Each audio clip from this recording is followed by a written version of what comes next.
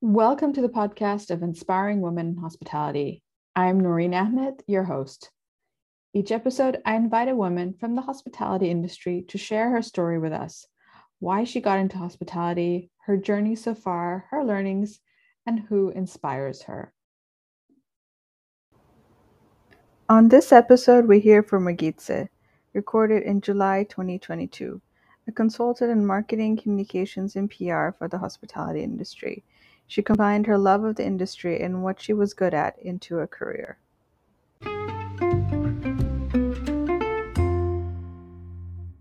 Hello, everyone. Noreen here. Today I have with me Regitse. Thank you so much for joining me. Thank you so much for having me, Noreen. So tell us a little bit more about yourself. As you said, my name is Regitse and I'm 34 years old. I'm a hospitality consultant from Denmark, but I've been pretty much living abroad most of my 20s, and I recently returned to Denmark after 5 years in Germany. So that sums it up. And when you say hospitality consultant, what kind of consulting are you doing? Of course. So my consulting is I've been an independent consultant for like 5 years, more or less. And before that, I was also self-employed for several years. My focus area is marketing and communication and PR. And those areas are something I'm helping my clients with succeed in. So hotels, basically, and restaurants and other hospitality-based companies. Yeah. And why did you choose hospitality? You know, I'm pretty sure you understand why, being passionate about hospitality yourself, and hopefully the listeners as well, and the viewers. I think hospitality is it's like being part of a big family, and either you get it or you don't. It's a very universal, versatile industry, and there's a lot of different cultures, a lot of different people you get to communicate with. And I sort of always loved the beauty of being able to work all around the world with people that you wouldn't normally meet. So for me, this was a natural choice. I lived in Switzerland in my early 20s, and that's where I really got the zest for hospitality. So I think it's definitely the people I'm super passionate about, and the hotels. I'm sort of a hotel geek, but that's another story. No, you're absolutely right. I think we spoke about this. It's like when I always knew I was going to be in an industry that was going to be multicultural and diverse, and then when I showed up in hotel school, it was like I found my people. Like everyone was like different backgrounds. They've grown up in different places. They have multiple different nationalities. I just felt like I just found the place for me, and I kind of never looked back after that. Like once you get in, you don't get out, unless, I mean, there are different parts of hospitality, and you can be on the floor. That's definitely very tough because long work hours, etc. Mm-hmm. And I kind of deliberately, after trying that out, chose the more creative side of hospitality, because I am super creative. That's what I do. That's who I am. But it also sort of allows me to have a family life on the side, which I really value as well. So before I go to my next question, I'm going to go back to what you said about hotel geek. What do you mean by being a hotel geek? Well, I guess, hotels aren't just hotels anymore. It's not just accommodation. They're like cultural, social institutions that actually constitute great parts of our society today. And even fashion houses, fashion have started merging with hospitality and all these things. So it's getting like more and more normal for people to stay in hotels, to work in hotels. For me personally, I think it sort of began when I was like 8 years old. My parents, usually we traveled quite a lot when I was a child, and they took me to this beautiful hotel in southern France. And I just remember the feeling I had when I stepped, through this, like the evolving doors into this glistening lobby, seeing the smiles in people's faces. It was super busy, but super nice. And that feeling kind of stuck with me. So I guess that was like sort of a calling, you could say, that several years later developed into an actual passion for hotels as cultural and social institutions. How do we meet there as people? What do we do in hotels? What kind of business do we carry out? How can it affect our everyday lives? And sort of my passion, as I said, is the creative side of it. How can I help hotels get out, get their messages out, create the storytelling that is so enticing for travelers? Yeah, so that's the short version, I guess. Yeah. No, that's great. I remember as well in my early years traveling around all the time. Most of my early years was in Asia, so I just remember just the vastness, the beauty, the smiles. Like it was just this wonderful feeling that I always wanted to be a part of my life as well. It's sort of a gateway into a different world, isn't it? Yeah. You know, break from the monotone everyday life. And I think that's why we love it. Yeah. And perhaps it was similar for you as it was for me, like, you know, experiencing it as a child or say a young adult is very different from experiencing it from the other side, from the operations. So tell me a little bit about that journey for yourself as well. Yeah. So I studied hospitality management or service management in Copenhagen for a few years in my early 20s, and before that I had the pleasure of living in Switzerland for 3 years, where I really got to know the industry, and I worked in a few restaurants, in hotels, and kind of I had a job that was absolutely horrible when I was like 20, I think, where I was preparing the breakfast in the hotel at 5 in the morning, and I'm not an A person. So for me, that was like a nightmare. And on top of that, my boss was super mean. So I kind of got into the worst part of it. Yeah. But it also showed me a different side of hospitality and how you shouldn't do it. And I guess my way wasn't very straightforward. I, in many ways, created my own path from I was very young, because I never felt that I fit into this kind of paved road.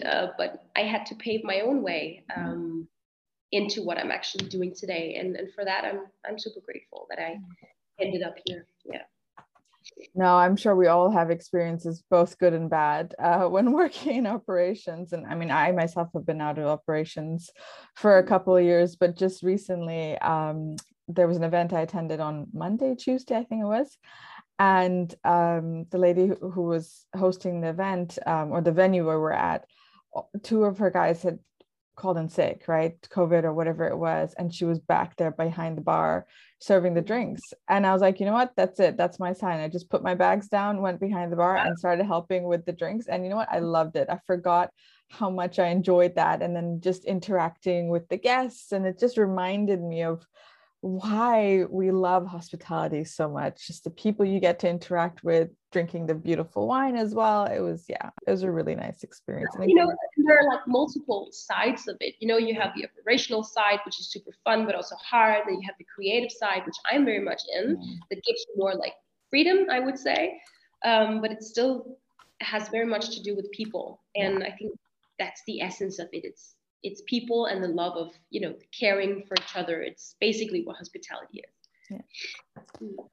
And so you said you had to forge your own path. You know, you focused in on what you were good at. So for someone who's still trying to figure that out, understanding whether, you know, they want to go down this route of, you know, trying to forge their own path. Well, it could be either, right? Whether you do it within, you know, a job or career, or whether you're doing it as a freelancer yourself. What was that journey like for you in terms of trying to figure out, okay, what am I good at? And how do I bring that and make that part of my life? Yeah, I know it's quite a struggle for many people, many younger people today as well. And it certainly was for me as well. It took me many years to kind of land the right shelf. And actually, I feel it's something I only recently did. I came to really love what I do. And I'm quite proud of what I accomplished on my own, but it took me many years, in and out of several universities, trying different areas of, you know, studying like archaeology even at some point, because I love history and I'm kind of multi-passionate, I think, but you just learn as you go. And I allowed myself to fail, sort of, you know, and I think it's important that you listen to yourself, and that takes guts, you know. You have to be brave enough to let yourself fail and get back up on your legs and don't give up. And I think many, especially younger women today, think that they should be doing things to perfection and always do the right thing. And that just couldn't be further from the truth, because that is the direct way to like a sad career life, at least, I think. Yeah. So, trial and error, getting to know yourself. Absolutely. And throughout your career, I mean, have you had any role models that you could aspire to or be inspired by? I mean, I think part of what I'm doing here is trying to find all those role models that I couldn't find when I was going through my career. But sometimes you need that inspiration to give you the courage to take that next step and to move forward with what you believe in. Yeah, no, I have to say I never really did have a specific role model. For me, the hotels and the people working there were actually what kept me motivated, and this energy that I would get when stepping into a property, it still motivates me today. But it's only in recent years, as I've gotten older, that I've started connecting with more women in hospitality. And I think we're doing a great job here highlighting women in hospitality, because, we're getting more and more, and that's how it should be. But it wasn't always so. And I remember 10, 12, 15 years, even when I started slowly getting into the industry, there was still a lot of, old white men in suits. And I have encountered quite a few of them, and they're not all bad, of course not. But it's kind of a stereotype, and you get a little bit like punched in your face often when you're like a younger woman with ambitions. Yeah. And I think when you get challenged with those kind of situations, you could go one or two ways. You can either go like, I'm going to keep fighting this, or no, like, okay, you know what, maybe it's just not for me, and you don't want to fight the fight. What was the experience like for you? Well, the second option. I mean, I think I'm a born fighter, maybe because I was born prematurely, I don't know, but I never gave up.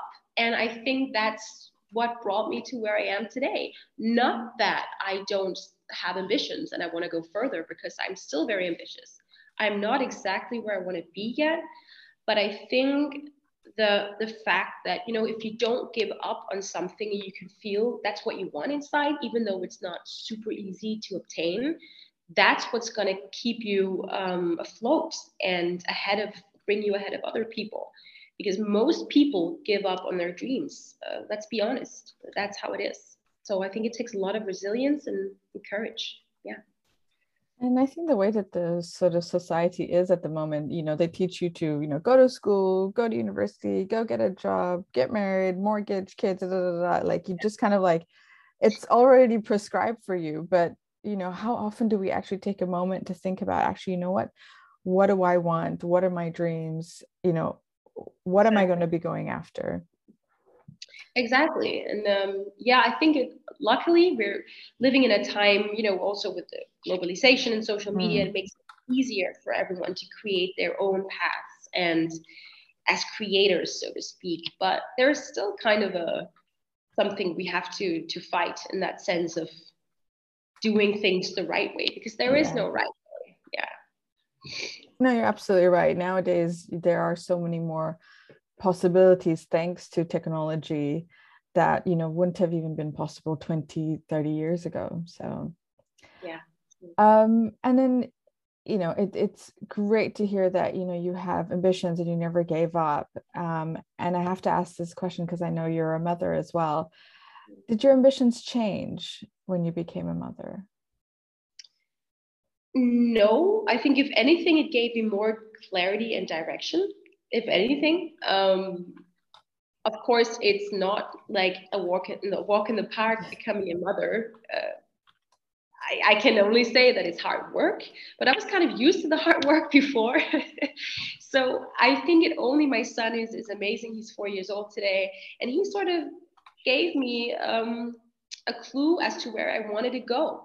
And through him, I can see how fast time is actually passing when I look at him and the way he grows. Insane. I kind of knew, okay, this is now or never. We only live once, and if I want to accomplish my goals and get from A to B, I need to start getting to work. You know, no one's doing that for me.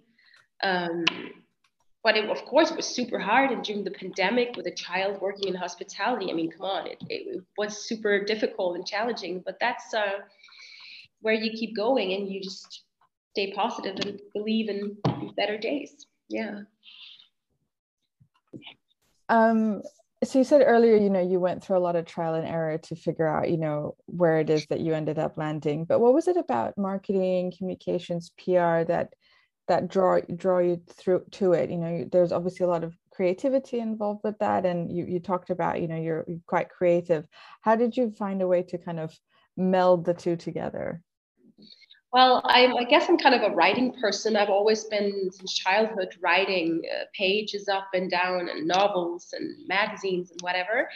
And during my 20s, I trained as a freelance journalist at a Danish lifestyle magazine. So that's where I also sort of got into the more professional side of writing. And I knew that this was something I wanted to offer the hospitality industry. Being an influencer myself, also when I was in my 20s, a hospitality influencer, gave me the opportunity to kind of merge all the creative sides that I loved, like social media, communications, PR, and make a nice package and offer that to my clients. So it was something that was underway for at least 10 years. But I kept at it and I fell many times and then I got up again. And I think that's my best advice to people, to just keep going. And when they feel they fail, then take a break, but don't quit, And is that that might even may have answered my next question, because it was going to be around, things that about yourself today you didn't know 5 years ago, 10 years ago. What are some of your biggest lessons that you've learned over the years? Wow, that's a big one. The biggest lessons I've learned, well, I think networking is one of them, because without a network, it's very hard to get to where you want to be. So I would say to others, if they would ask me, invest in your network. Go out there, get to meet people in your local community and in a broader scale, even online. There are many groups, for example, this one, Women in Hospitality. And I think it's super important to kind of mingle with like-minded people, but also people you admire. So, you shouldn't be afraid of aiming high and getting closer to the people that you actually really look up to, if any. That's what also motivated me to keep going, that I knew, okay, if she can do it, if he can do it, so can I. So communication and networking is super important. That's so true. And I think, historically, men have been extremely good at networking, and women can definitely take a leaf out of that book and really start building that network with themselves and be there to support one another and grow that. I mean, I didn't fully appreciate that until only recently. And You're absolutely right. In fact, I think the pandemic made me network more in some ways, like, because we now have technology that allows us to connect with one another in a way that we never could have done before. And also for me, it was having this purpose to try and connect with as many women as possible, to try and get as many stories as possible. And as a result, I've just met the most incredible women all around the world, which has been phenomenal. So I completely agree with that. That could be one of the most important lessons that anyone can take away, is to build your network and find those like-minded people, find people that you really admire, and surround yourself by the good people that you admire. So it's a game changer for me, at least, and for yourself. So I think it's true. Absolutely. Couldn't agree more. And so I'm going to move on to my final question, and that is, who inspires you? I think it's like on a lower scale, simply all the people working in hotels. When I'm very often in hotels for client work, for just working on my own business because I love the environment, obviously. The people working there and doing like offering the best service and going to work with a smile, and that's super inspiring to me because it's something bigger than themselves. You know, hospitality is, as I said, about caring for other people and showing love and affection to some degree. And that really inspires me.